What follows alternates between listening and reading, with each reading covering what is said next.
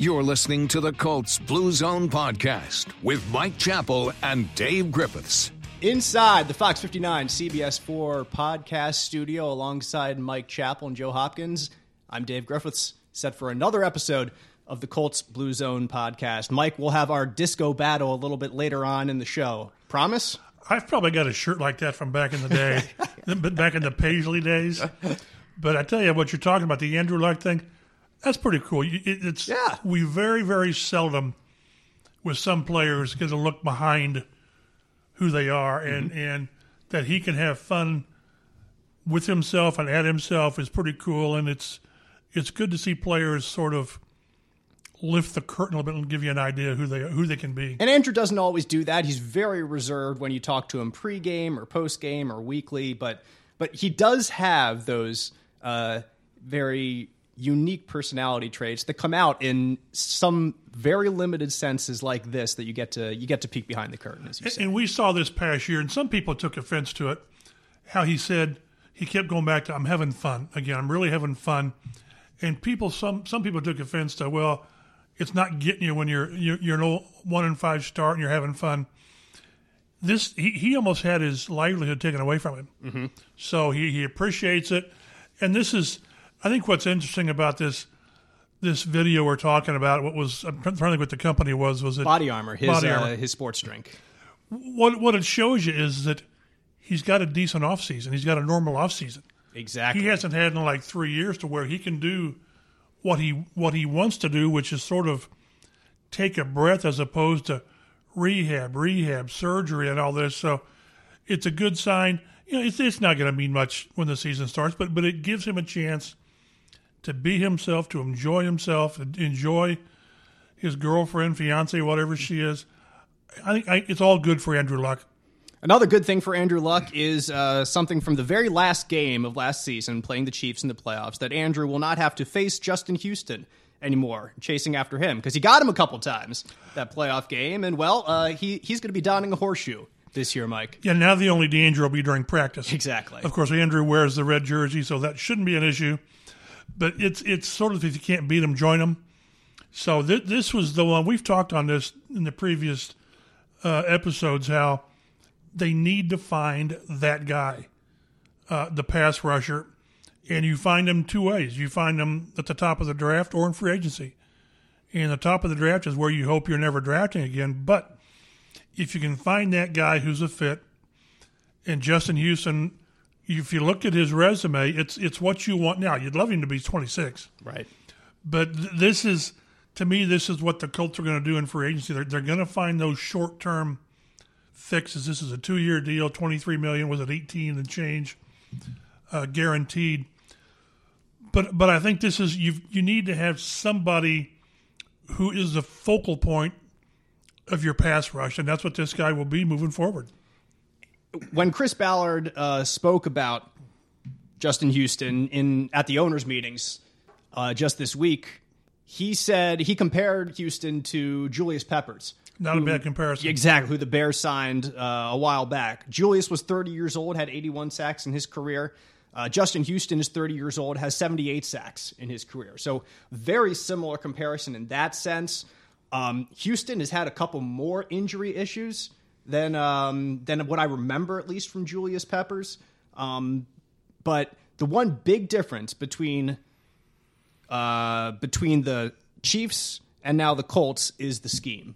Justin Houston was an outside linebacker in a 3-4 scheme. He's now going to have to play a defensive end in a 4-3 scheme. Now, some people can't make that transition. Obviously, Mike, it appears Chris Ballard thinks Houston can make that change. And a lot of that is because you're in your base defense maybe 35% of the time. Right. So you're going to be in some form of nickel. But no, they made it very clear that he'll have his hand on the ground some, his hand up some. I think what'll be lacking is they won't ask him to cover much. Which when you pay $13 million to a pass rusher, the idea of having him chase a receiver down the field is crazy. I remember the Colts signed Chad Bratsky back in the day, 98 or whatever it was, 99. And there were times they had him in coverage, which is crazy. You're paying this guy that kind of money. So you're going to see them. We're going to focus on Justin Houston as being the guy who spearheads the pass rush. they want him to be one of the guys. They want to play with 7 or 8 guys on the defensive line, limit his snaps somewhat, not so much to keep him healthy, but just to keep him fresh. Mm-hmm. Chris Ballard said that ideally they want their defensive linemen to play, 65% of the snaps and stay fresh, not only for a game, but for December, January. Unless an injury pops up again, which you're always running the risk with that, this guy brings what you want. He's not the long-term fix. He's not going to be here in 5 years. I doubt, like Peppers, played for a long time. You want this guy to get you to the next step, whatever that next step is. Maybe Teray emerges, or maybe you find a guy in the draft this year. But this is that bridge to get you where you want to go. And he had 11 sacks last year. Mm-hmm. Then he had 2 more in the playoffs against Luck. And I saw Pro Football Focus had him with his number of pressures high up there. So still a very effective pass rusher. And I think something that really should be very welcoming for him here is the fact that he only has to play maybe 65% of the snaps, 60%. If you're the Colts and you're trying to sell him on that, that's much easier than if another team is trying to sell you on, hey, you're 30 years old, but we want you to be the guy, maybe play 80% of the snaps out there. That's going to wear you down a lot quicker. And for a guy like Justin Houston, who's had injury issues, anything that could maybe prolong his career would be a welcome option. And like you mentioned, the Colts, this is something that they have established that they want to do, is have one, like your starting defensive line, and immediately be able to bring in an entire second unit. And the starting line right now, you got Jabal Sheard, Margus Hunt at the nose, Danico Autry at defensive tackle, Justin Houston at right defensive end. What also bringing Houston in, it allows the Colts to move Tyquan Lewis to the interior, which is where they've said in the past they like him. Tyquan Lewis may be there ahead of Margus Hunt. Okay. If they get their way, that's what they want him to be. And then Margus, these guys are interchangeable. Jabal Sheard's not. Right. Kamiko Teray is not. Mm-hmm. But everybody else is sort of inside-outside guys. Justin Houston's is an exterior guy, but they really drafted Tyquan Lewis with the idea of being that 3 technique guy. Mm-hmm. And Margus Hunt would just played so well last year that if they had to take him out. They had to play him, which is a good problem. But now you've got maybe 7 or 8 guys just looking at what they've got back. It's a pretty good group.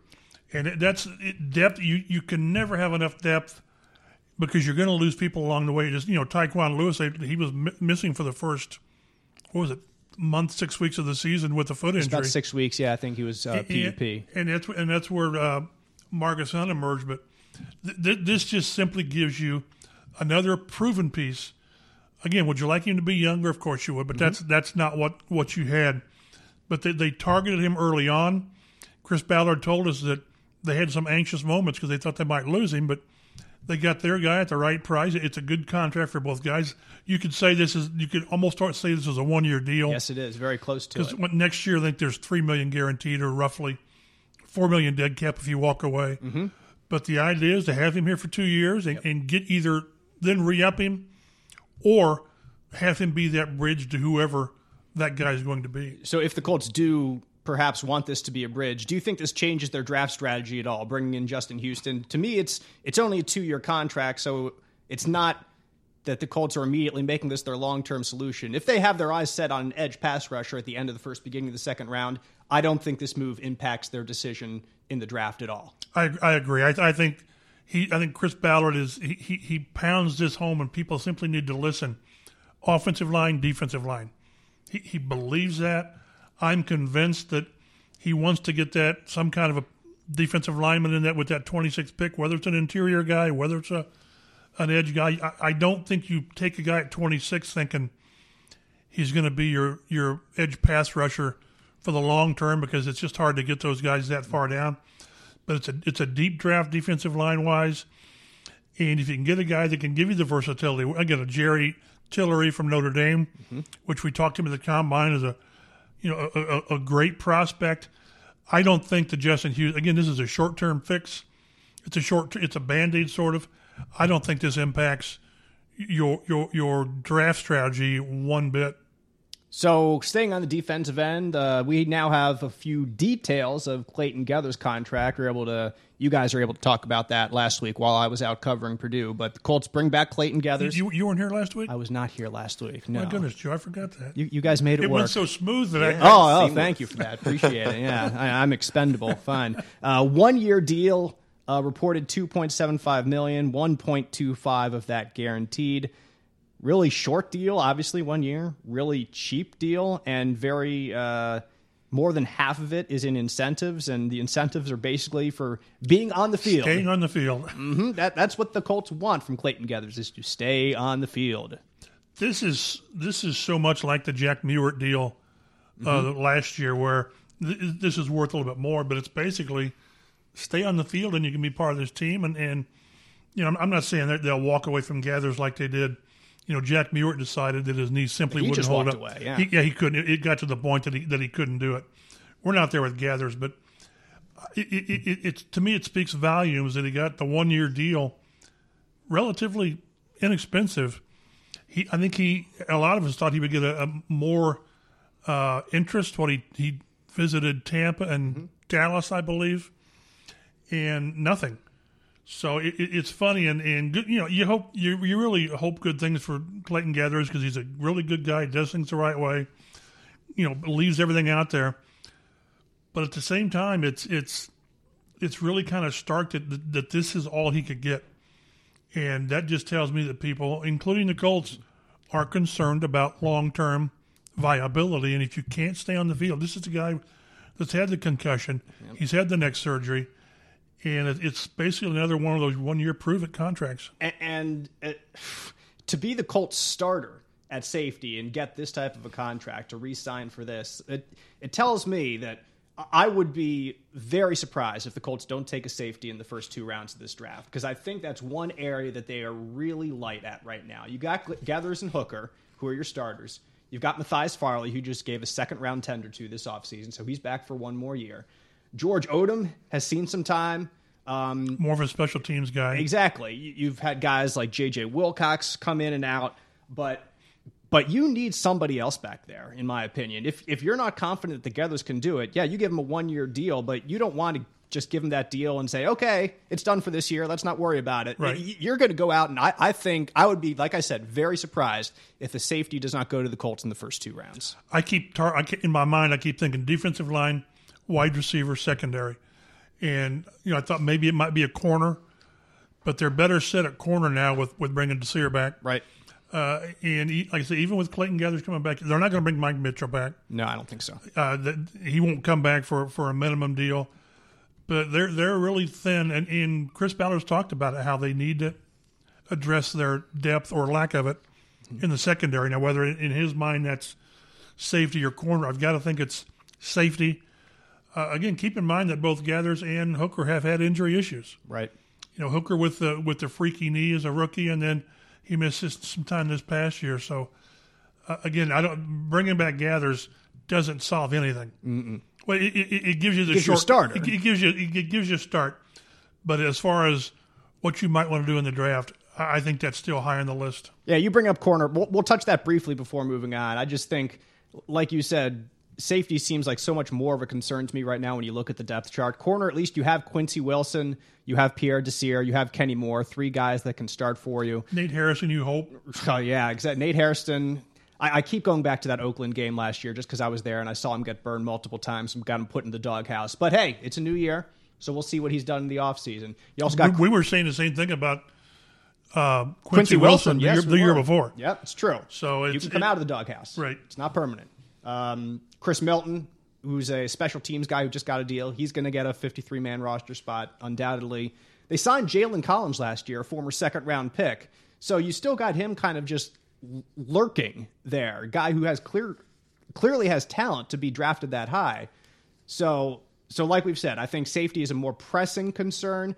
Cornerback still would not be surprised if they bring someone in there just to continue to bring the depth in the secondary. So. And one thing to keep in mind, like with the Jalen Collins thing, these guys are very, very confident in the coaching staff's ability to build from within and get these guys to improve by how they practice and how they approach things. And I don't think it's wrong to say in the past that wasn't the case. How many times during the previous regime did we see players really not improve? Well, this past year we saw Bjorn Werner. Oh gosh, goodness! I mean, DeJohn Smith. I mean, it's one after the other. T.J. Green. Yep. So I think this past year we saw 10, 12 players where you say, I can see the improvement. The Marlon Max and people like that. So again, I think they need to address the secondary, probably safety. But I think they like the core groups that they had, but they have to add to it. Maybe the best thing for the Colts secondary and for secondaries around the league is the fact that Rob Gronkowski is no longer going to be terrorizing them. Gronk announcing his retirement after missing 11 games over the past 3 seasons, often played injured. You cannot doubt his tenacity or his fire or his toughness. And if you're a Colts fan, you cannot doubt his skill because you saw it over and over and over again. Mike, I've talked about this with guys back in the sports office. I cannot recall a player since Jerry Rice that I have seen just run wide open in the middle of the field so often and catch the ball for being such a big name. He would go over and Tom Brady would find him and there wouldn't be a player within 5-10 yards of Rob Gronkowski, and then he'd take off for another 20 easily. Certainly that has to do with coaching to be able to scheme to get him open, but also the incredible amount of talent and the unique player that he was. I know that the Colts will not miss not seeing him on the other side of the ball. Well, he had like 6 or 7 touchdowns against the Colts in 6 or 7 games. I think he averaged 16 and change per reception, which is tight end, as a tight ridiculous. End, which is crazy. And I've seen clips people put on there that his blocking, he was a premier blocker, although that's not what you remember him for. Right. Yeah. But when you I just remember him putting Sergio Brown into the stands that one game when he played. Poor Sergio. A poster moment. Yeah. But that's what and it'll be interesting to see how the Patriots recover from this because they also Dwayne Allen's not coming back. He's gone too. Yep. Which he was used as a extra tackle anyway. But when you lose great players, it's harder to recover. They've done a great job in New England of covering up, exchanging marginal players. This isn't a marginal player. This is a generational talent. It's funny how Drew Rosenhaus, his agent's already floating. Well, maybe he'll come back and play in December. Yeah, we'll see about that. We'll see about that. But if you're New England, you can't plan on it. You can't say, well, we'll go with what we got, and then come December, Gronk will be back out there. You have to take the approach that he's gone. He's not coming back. But I guess the argument's going to be is he the best tight end ever? The argument against that is we always think that the most recent guy is the best ever. Yeah. So you forget how, John Mackey, I mean, really? Syracuse University. Jeez. I walked right into that. You did. Thank you, Mike. You teed it up. I hit it out of the park. But, Tony Gonzalez's and Jason Witten's, now, I wouldn't argue Jason Witten is better than Gronk at all. Or Gonzalez, I wouldn't. I tell you, I could make an argument for Gonzalez, but the only issue with Gronk is that he missed time, extensive time. He's certainly a Hall of Famer. The question, and I'm one of the guys on the selection committee. You vote. You tell me. Is he first ballot? Mm-hmm. You take everything into account. A lot of it will depend on who's also on the ballot that year. But when he's missed so much time. Is he first ballot? Does he need to wait a year or two? It'll be an interesting debate. And a lot will depend, again, on who in 5 years is on the ballot with him. There's no doubt he'll get in. Absolutely no doubt. No doubt. Unlike, unfortunately, a guy like Edgerrin James, or at least there's a little bit of doubt whether he will get in or not. Mike, I know you think he's going to get in. I don't want to turn this into an Edgerrin James thing. I just want to make a point about Gronk. He's going to be in the Hall of Fame. Correct. No doubt about it.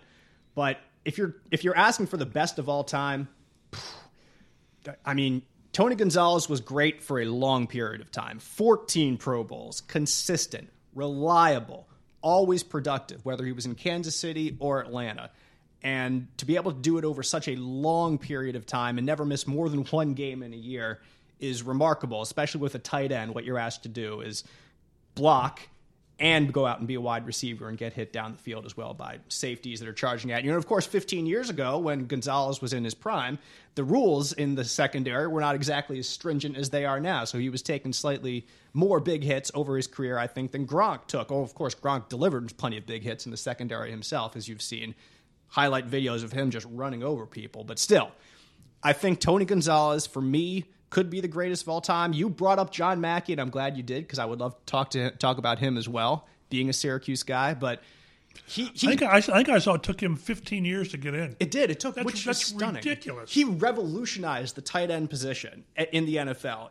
He became more of a pass catcher. He was big and fast that nobody had ever seen in that position before. A guy like him, a guy like Kellen Winslow back with Dan Fouts and that air attack with the San Diego Chargers. Those guys made the modern tight end what it is. Antonio Gates, another guy we haven't even talked about, who was maybe on the front end of a new revolution of tight ends. Really, Tony Gonzalez was the first basketball player to go to the NFL. Gates followed up and did really just as well, or darn close to it, in my opinion. So, locally we had Marcus Pollard, certainly not on their level, but this is a guy who was a basketball player at Bradley and turned into a pretty doggone good tight end with the Colts. Yep.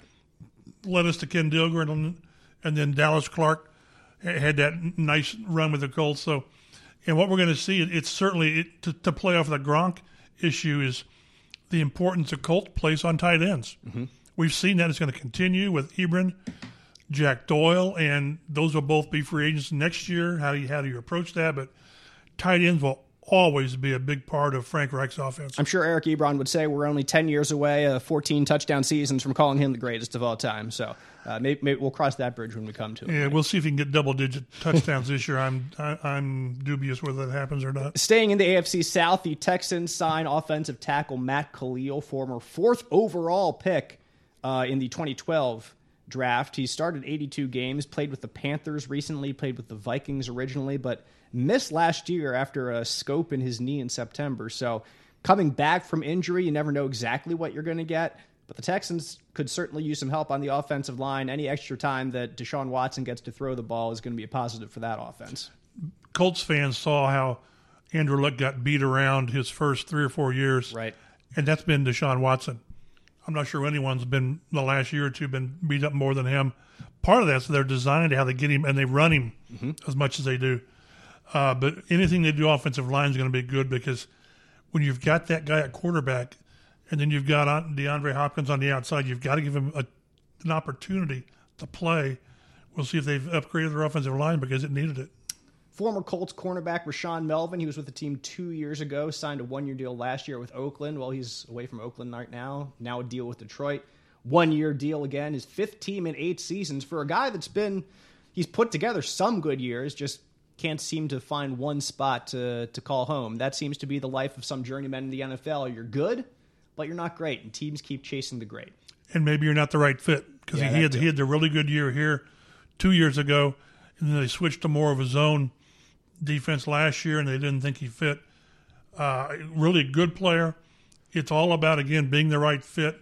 This will be a guy that probably plays 10 years with 5 teams, maybe 7 teams, but it's tough on the player to move from team to team, but it does show you somebody values them. Already looking forward to training camp at Grand Park next year. Colts will be back in Westfield for their preseason work, and they're trying to work out. Are they just trying to work this out? I thought I saw it. They just don't have a date yet, Joe, for this? I don't think they've reached the date in which they can make it official yet. Okay. But they've agreed to terms. Okay, to deal with the Colts scrimmaging against the Browns is the story. I might want to mention the team, before. Well, John Dorsey, the GM of the Browns, basically announced it. Yeah. It's going to be the 3 days leading up to the second preseason game, which is like the second week of August. Okay. Which tells you then that the Browns will be the Colts' second preseason game. It's funny how that works. There we go. So, and again, it's something the Colts really like to do. They've had, remember the Ravens were in town last year and had that nice little skirmish. Oh, yes. Or two. Detroit, the Bears. So they really think there's value in seeing somebody else after a week or 10 days in camp. And it's close for these guys. I think they'd like to make sort of home and home. Maybe then next year the Colts go to Berea where the Browns practice. But it makes a lot of sense, and it breaks up the monotony of just beating on your own teammates. And here's the thing about the Browns, too. Now, like maybe in years past, you would have thought the Colts are bringing in a JV NFL squad. Now the Browns actually have some talent over there. They're going to provide a test. You've got 2 of the more up and coming teams in the AFC. Yeah. Both of these teams, there's going to be a lot of interest in it. And the Browns, for what it's worth, they've probably won the Lombardi Trophy of the offseason, which that and 20 cents will get you probably nothing. Yeah, not these days. But again, it's amazing how the Browns have turned things around in one offseason with some shrewd moves. And the Colts, again, doing it differently. They're staying sort of internally to get this in with a few free agents, but should be an interesting 3 days at Grant Park. I like meeting the Browns, too, because you get Baker Mayfield, who's a young, confident quarterback. He comes in with energy, and so that's going to bring energy to Westfield. You'll feel that in the fans. I'm sure the Colts will have to match that themselves, and also he's a mobile guy. You get some work against a quarterback who's certainly more mobile than Andrew Luck, and even though Andrew's pretty mobile himself, we're more mobile than Jacoby Brissett, and you're going to have to chase down guys like Mariota, guys like Watson during the regular season. Right. So I think it's good work for the Colts in the preseason, so it's a great team to bring in, and I guess we'll see what happens at the beginning of August for that. Looking forward to that for sure. So the next big thing, I guess, on the Colts slate, as free agency continues, of course, and Chris Ballard has proven that the first 2 days of free agency are not the extent of free agency in his or not for him. Yes, that's true.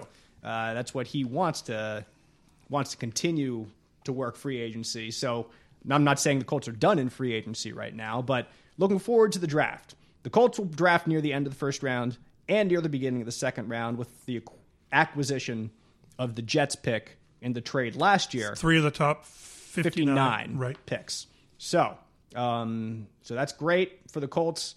And one player who I have seen on several mock drafts heading to the Colts is Mississippi State defensive tackle Jeffrey Simmons. And our Chris Hagan would love that, being a Mississippi State guy, Hail State, cowbell, and all that SEC love. He will embarrass himself in the locker room if there's a Mississippi State guy in there. I know. He already had Vic Ballard several years ago, and they were best friends and all that. I think they had dinner probably once a week. They probably did. But anyway, Simmons has said he's meeting with the Colts, so that's one player that immediately the Colts have some interest in, at least bringing him in to see what's going on. He's more talented than being drafted at the end of the first, beginning of the second round. But, Mike, he tore his ACL while training in February. Before we get into anything else, that's where I have to start this conversation. Do you want to draft a guy in the first round with your first round pick at the first round who's not even going to play for you for at least half the season? No. I don't think this roster is in position where they can use a first round draft pick on a guy and say maybe we get something out of him in November. I just don't think you can do that. Now, maybe they do, and maybe that's one of the reasons he's meeting with the Colts at some level, because this could be one to kind of check on his status of the injury rehab. But I just don't know how you invest, as much as Chris Ballard values draft picks, to use one that high on a guy and say, go over there and rehab him. We hope to see you, mid-season. I don't know how they do that. Again, I've got to think of ACL rehabs 9 months. I don't know. I mean, so maybe he doesn't play at all this year. I think he's a great talent. He's got a great resume. But the medical issue would just scare me away. And then also there's the off-the-field issue. Yep, and some quick details on that. There's an incident during his high school career when he was a senior and a commit to Mississippi State, referred to it as an effort to break up a fight between his sister and another adult woman, that Simmons used physical force against one of those involved in the altercation. So school reports, Mississippi State says he's been a model citizen, but nevertheless, that's something that's on his resume as well. You do your due diligence, and was it a one-time thing? Right. And Chris Ballard's very, very open about, we'll look into it, and if we think this is something was sort of isolated incident, then they can deal with it. If there's a series or a habit of this, they'll walk away. So they'll certainly look into this. Just one incident is not going to completely take you off the Colts' radar, and I refer back to when Chris Ballard again was in Kansas City. Not that he had the same job in Kansas City as he does here. Maybe he has different opinions himself than what John Dorsey decided to do with Tyreek Hill in Kansas City. But Tyreek Hill had his own incident when he was in college, accused and pleaded guilty eventually to domestic assault and battery by strangulation, sentenced to 3 years of probation, anger management course, a year-long batterers program. So that's something that was clearly very serious. It sounds, just by looking at the situation, more serious than Jeffrey Simmons. And it's hard to compare, but just from the result of it, at least the legal system indicates that that's a worse offense. So if that's the case, and if Chris Ballard was involved in bringing in Tyreek Hill to Kansas City, then just from looking at a past example, I can't say that this current example would completely dismiss or put Jeffrey Simmons off the Colts board completely. I would think the Colts, when you do all their background, they will be more concerned with the ACL than the off the field issue, as long as that was a one-time situation. The ACL, from a football standpoint, would bother me much more than, and I don't want to downplay the assault situation, but from a pure football standpoint and using an early pick on him, the ACL would be a red flag for me more. Yeah, and I agree. I think if you think he's going to fall, it'd be hard still to take him at the bottom of the first round unless you think he is a top 5, top 10 talent, and that's set. And doctors tell you, hey, that this ACL, maybe it's not that bad of a tear, maybe it's going to repair easily. Again, this is speculation for me, that if you have concerns at all about that injury, you don't take him in the first round. Maybe you take him in the second. Maybe you take him in the second. But still, Chris Ballard has hit home runs with second-round pick, so maybe he'd still be adverse to taking him then as well. It's hard to say we're going to draft a guy with a premium draft pick and wait and hope the ACL works out all right. It'd be tough to do. So, assuming all the off-field stuff checks out and they're comfortable with that, what draft pick would you guys feel comfortable with taking a guy who might miss his whole rookie season? Sounds like not 26, 34 sounds a little rich. Is 59 the magic number if he falls that far? I would say I would take him at 59 for sure. That's definitely. Maybe I would take him somewhere in the 40s.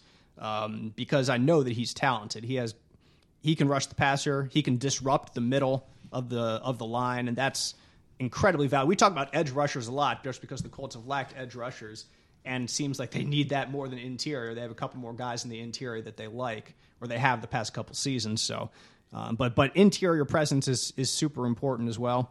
So, boy, I can't see taking him at 26 if you're going to miss half the season. Maybe they do, and maybe I'm wrong, but 59 for sure if he'd fall all the way down to there. But again, Mike, if he falls all the way down to there, that probably means a lot of teams have a lot of concern about this injury. Right. And then, again, like we've talked about, how soon do you want to pull the trigger on that and beat everyone else? 59 maybe. Higher than that, I just have a problem doing that when you want these guys to play right away and develop them. Now, again, the depth of the defensive line, maybe you think you can do that, but such a premium pick, I would be surprised. And that's something Chris Ballard has said during owners' meetings in Phoenix. There's a ton of great defensive talent in this draft on all three levels: the line, the linebackers, and the secondary. This is primarily a defensive draft. So if you have other guys that are maybe even close to Jeffrey Simmons that fall to you at 26, or fall to you in the 30s, or fall to you at 59, and they don't have this ACL issue, and you think you can develop them instead, then maybe that's what tilts the pendulum in the other guy's favor. That's what's interesting. He talks about the defensive depth at three levels. He thinks he can get a corner or a safety third or fourth round. You know, can you do that and think that guy's going to be one of your top three? It's a deep receiver group. What it looks like, this draft has maybe a handful of really quality elite players, and then it's pretty good depth on down. There's not that great receiver, but a bunch of good ones. That's why I think it makes more sense to get you a defensive lineman early and then try to get that receiver at 34 or 59, and then whatever, maybe the secondary guy with the other one. So the important thing is, and one thing Chris Ballard mentioned, is they have options. He loves the fact they have 9 picks, would love to have more. Because like he said, that, you know, he sort of goes on the theory that draft is like 50-50 prospect. Right. So if you've got 12 picks and you only hit 50, then you're doing pretty good. If you got 6 picks and you only hit 50%, it's a bad draft for you. So I go back to his one quote at the Combine where he said, I love them draft picks. So it's going to take something special for them to maybe move up to get a player that they're afraid won't get to them at 34 or whatever, maybe at 26 to move up, but I doubt that. But it's going to take something special to have them get rid of draft picks because that's what they want the basis of the roster to be. That's what they did last year. They moved up for Tyquan Lewis in the second round. So they moved up. If you move up, if Chris Ballard gives up draft picks to go get somebody with a little bit higher of a pick, you know he wants him. He wants him badly. He wants him badly, and he's afraid he won't be there if you wait a couple of picks. You know, he mentioned that the worst feeling you have is when you see the guy dropping to you, and then you think, and then he goes a pick or two in front of you, where if you'd given up a trade, given up a 4th or 5th round pick, you could have gotten him. If they see a guy that they really like a Tyquan Lewis, they will move up to get him. So now we'll talk a little bit more about owners' meetings. Jim Irsay, of course, down in Phoenix, along with Chris Ballard. And Mike, a story that will not die until Peyton Manning has a job. And maybe even then it would still keep talking if that job is not at West 56th Street. Jim Irsay, while he was talking at owners' meetings, talked about meeting with Peyton Manning, about possibly returning to the team several years ago as president or general manager. It was in 2016 when they were here for the 3 years ago 10th anniversary of the Super Bowl. Yes, and after they all got together, Jimmy and Peyton went back to the complex and sat and talked, and it was all about I'm sure, I don't know how it started, but eventually got to what do you think about being coming back as a GM, as a president, running my operation? Now this is before Chris Ballard is brought in. And I don't know what Peyton's initial reaction was. It's certainly he didn't accept it, but then they moved on, and he still approached him moving forward. Now, what do you think about this? We'd really like to have you do it. And it all came back to the idea that everyone's convinced that Peyton will get back into this at some point, in some form or fashion. He just has the itch, He has the itch, and it's sort of what he is, sort of. But he's got the family right now. The twins are 7 or 8 years old. And he's very much involved in their daily lives, so it's just not the right time. But it was really obvious that Jim Irsay was serious about this. They sort of their relationship took a little bit of a detour when they had to let Peyton go in 2011 after 2011, the 2012 off season. But they're tight. They still are, and Jim Irsay was very serious about gauging Peyton's interest in coming back and helping run this team. I think what you have in Peyton Manning from Jim Irsay's perspective is you know everything about him. You know his work ethic. You know his football knowledge. You know how much he will give to this job. And if it's somebody you bring in from outside the organization, sure, you think you know what you're getting, like with a Chris Ballard, which has turned out to be, I think, pretty darn good for the Colts. But with Peyton, you know what you're getting in terms of everything he's going to put in and the qualities that he brings. So why wouldn't you want that in your building in some role or the other? Right. Well, and that's why, again, I think whether Jim Irsay put the hard press on him to try to get a decision, and at some point Peyton just said, no, it's not the right time. Right. I And then they moved on and I don't want to say settled on. Then they went out and got Chris Ballard. Now, whether anyone thinks there's an open door that if Peyton walks in tomorrow and says, hey, Jimmy, I'm ready to go, I don't know how those dynamics would work. Now, you'd have 2 alpha dogs in that front office with Chris Ballard and Peyton Manning. Not that they couldn't work together, but at some point the buck has to stop with somebody. You can't vote and have a 1-on-1 tie. No. So whether that could work out, I don't see how it would. But what's important though is they still use Peyton Manning as a sounding board, as counsel.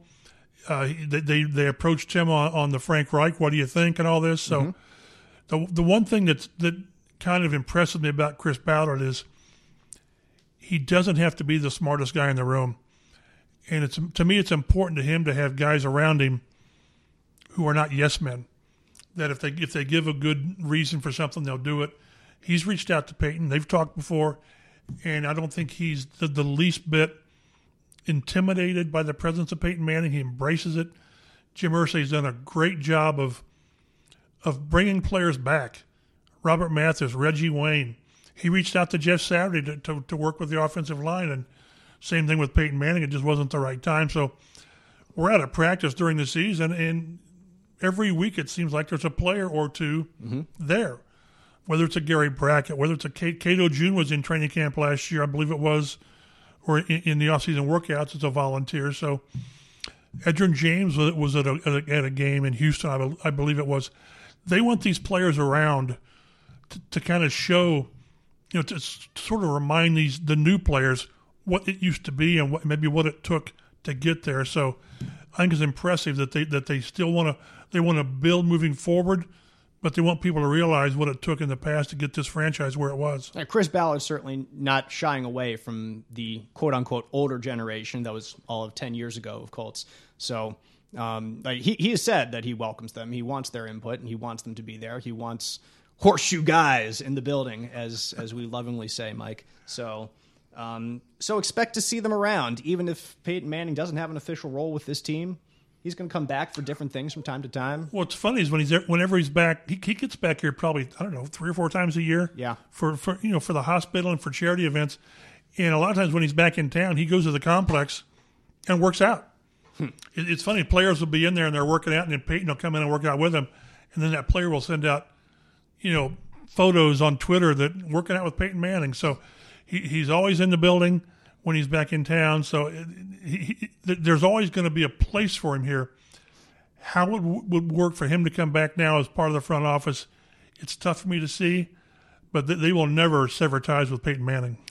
Do you think there's a chance that he could have some kind of coaching role, like an offensive coordinator, or do you think it's more of a front office personnel type role for him? Jim Irsay mentioned he didn't think coaching was what Peyton wanted to do. It was more of a front office. He wants to sort of get a hold of a team and build it and mold it that way as opposed to coaching. I've always wondered how a player of Peyton's status, kind of like remember Larry Bird and people like that, how do you coach people and not try to hold them to your standards when very few people are on your standards? So, but Jim Irsay mentioned it would be more of a front office or some type of ownership role that Peyton would be more apt to get as opposed to a coach. I agree, Joe.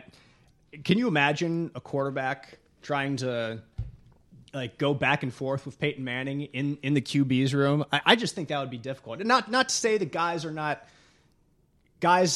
wired for that, because every NFL quarterback is a special breed. You're one of the 32, 64 best quarterbacks in the world. And I know that's not me. That's just maybe how I think, that I could never talk back to Peyton Manning in a quarterback room. Maybe those guys could, but that would be challenging to me. So I think it may be easier for him to get into an ownership role just in that sense. You get what I'm saying? Sure, yeah. I was just wondering, since, he's obviously an offensive wizard and was pretty much a coach on the field, your first thought is maybe he'd be a great coach, but that's a good point that you bring up. I mean, I even remember reading about stories of his current players who wouldn't stand up to him, and he would go into their hotel room and kick them out to watch film. They'd be like, "Okay, yes, sir," and just leave. So that's a good point. Some guys can do it. I mean, Frank Reich, former quarterback who was a quarterback's coach for a while here and has been a great coach moving forward. But Peyton's a different bird. I just don't know how he would adapt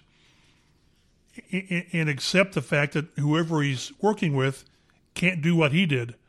Because it's hard it's hard to tolerate when guys can't do what you think they should do. I think it'd be difficult for him to do. Well, maybe something for Jim Irsay to look at down the line for sure. Right now, Irsay, just talking at ownership meetings, there was something that he said that I wanted to touch on. It was talking about dealing this specific offseason, this free agency with Chris Ballard. Now, this is I think this is from the Indy Star, who is following them in Phoenix. Unfortunately, we're not there because we're covering on the road with the NCAA tournament, just with our resources. And, of course, I'm back here as well.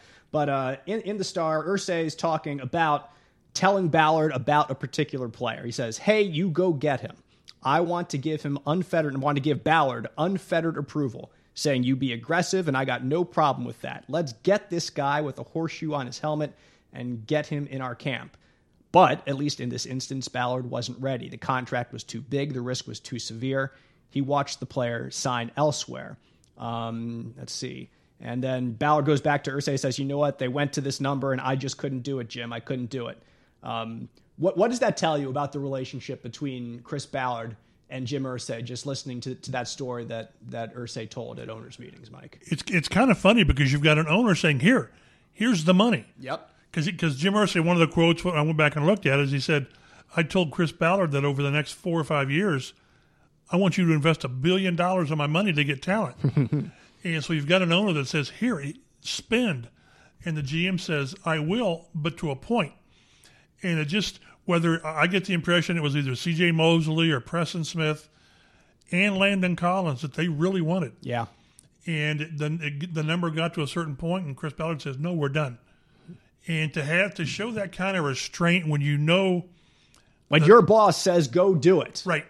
And again, can you imagine if being a teenager and your parents say, here, go out and do something expensive, and you do it. Here's money for a convertible. Right. And you go out and you buy a Volvo.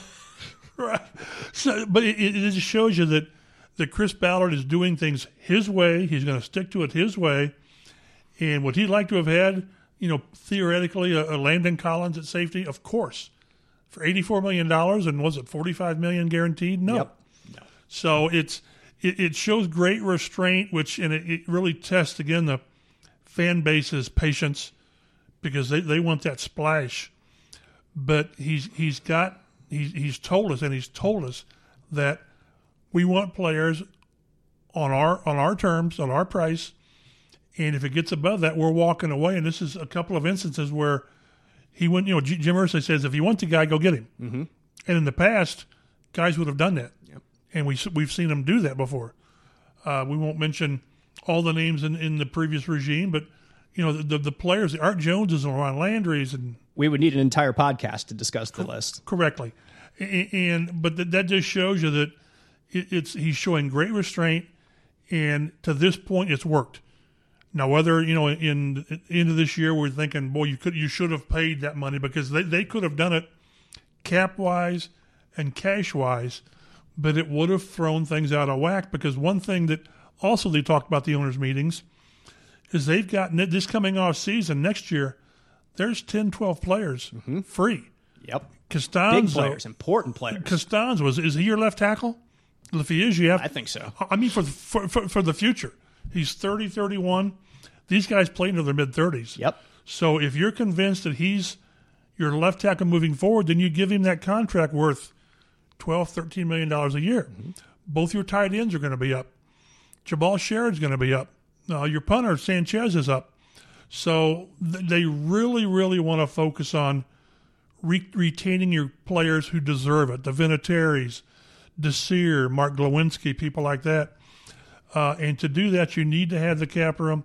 And to go out and sign a Landon Collins or C.J. Mosley or whomever, it restricts what you do later on. So they've got a plan, and to his credit, Chris Ballard is not deviating from that. And that's what the difference is between Chris Ballard and the just generic Colts fan who certainly wants to see a splash in free agency, wants to see them go for it this year. You see, they have $90 million, $80 million in cap space. Why don't you go out and sign Landon Collins? Well, because that means next year maybe you can't get Anthony Costanzo. Maybe the year after you have difficulty with Danico Autry or T.Y. Hilton and Ryan Kelly, those guys. And they may try to get, they also talk that they're going to get, they may get some extensions done this summer ahead of time. And in my mind, that's Costanzo. And it might be Ryan Kelly.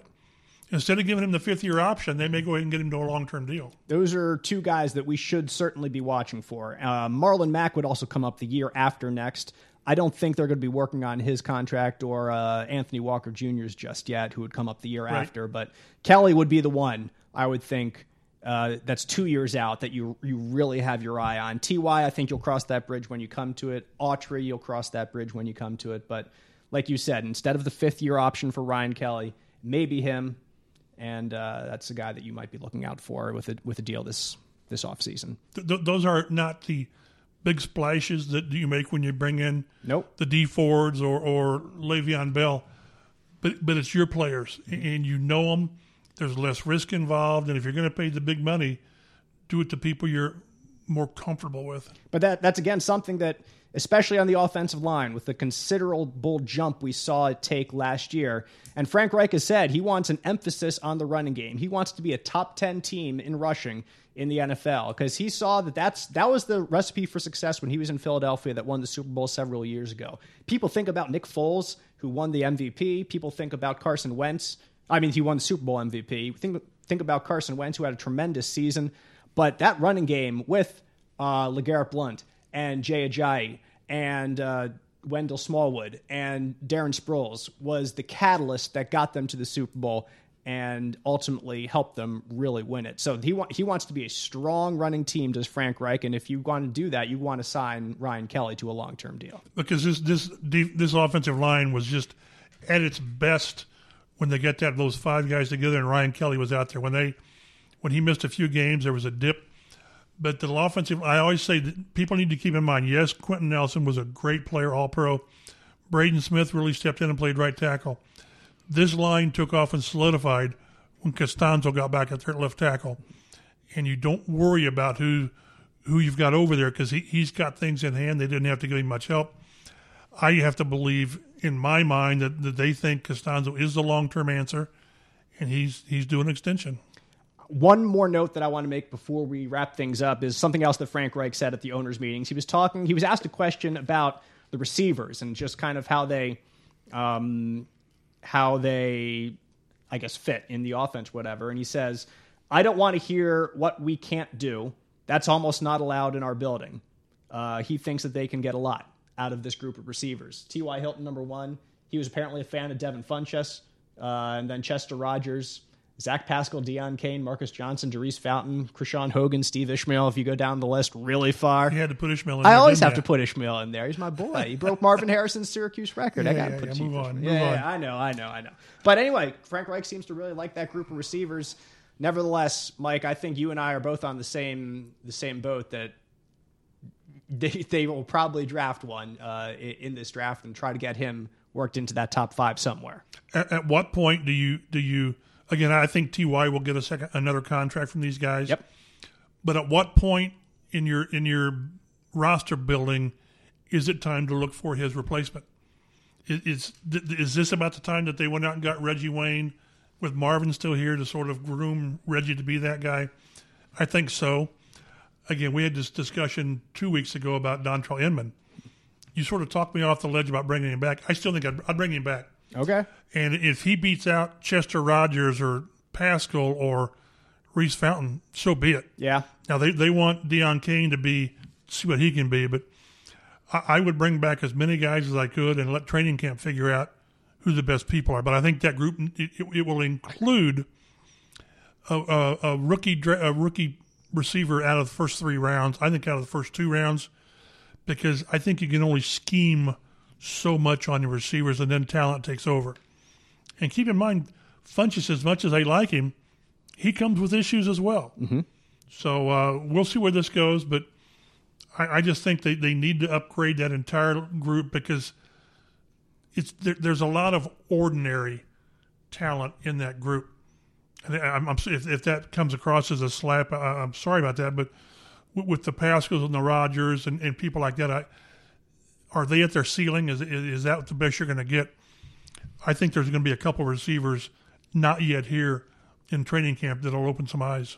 Training camp, always the final say for that 53-man roster cut down at the beginning of September. Next big thing for us, Mike, now that March is coming to an end, when April comes around, you get the first OTAs of the offseason. You get the first signs of life at the Colts complex. I think players, they start April 15th. Yep. So it's amazing how quickly it turns around. What offseason? Here we are. And then the NFL draft, of course, at the end of April. Plenty of content upcoming on the Colts Blue Zone podcast. You can follow the Colts Blue Zone podcast on Twitter at Colts Blue Zone. You can follow Mike Chappell on Twitter at mchappell51. You can follow me, Dave Griffiths, on Twitter at DaveG_sports. You can follow Joe Hopkins on Twitter at RotoStreetJoe. Is that correct? That's correct. My man. There we go. Colts Blue Zone podcast. Thanks for joining us, and we'll catch you next time.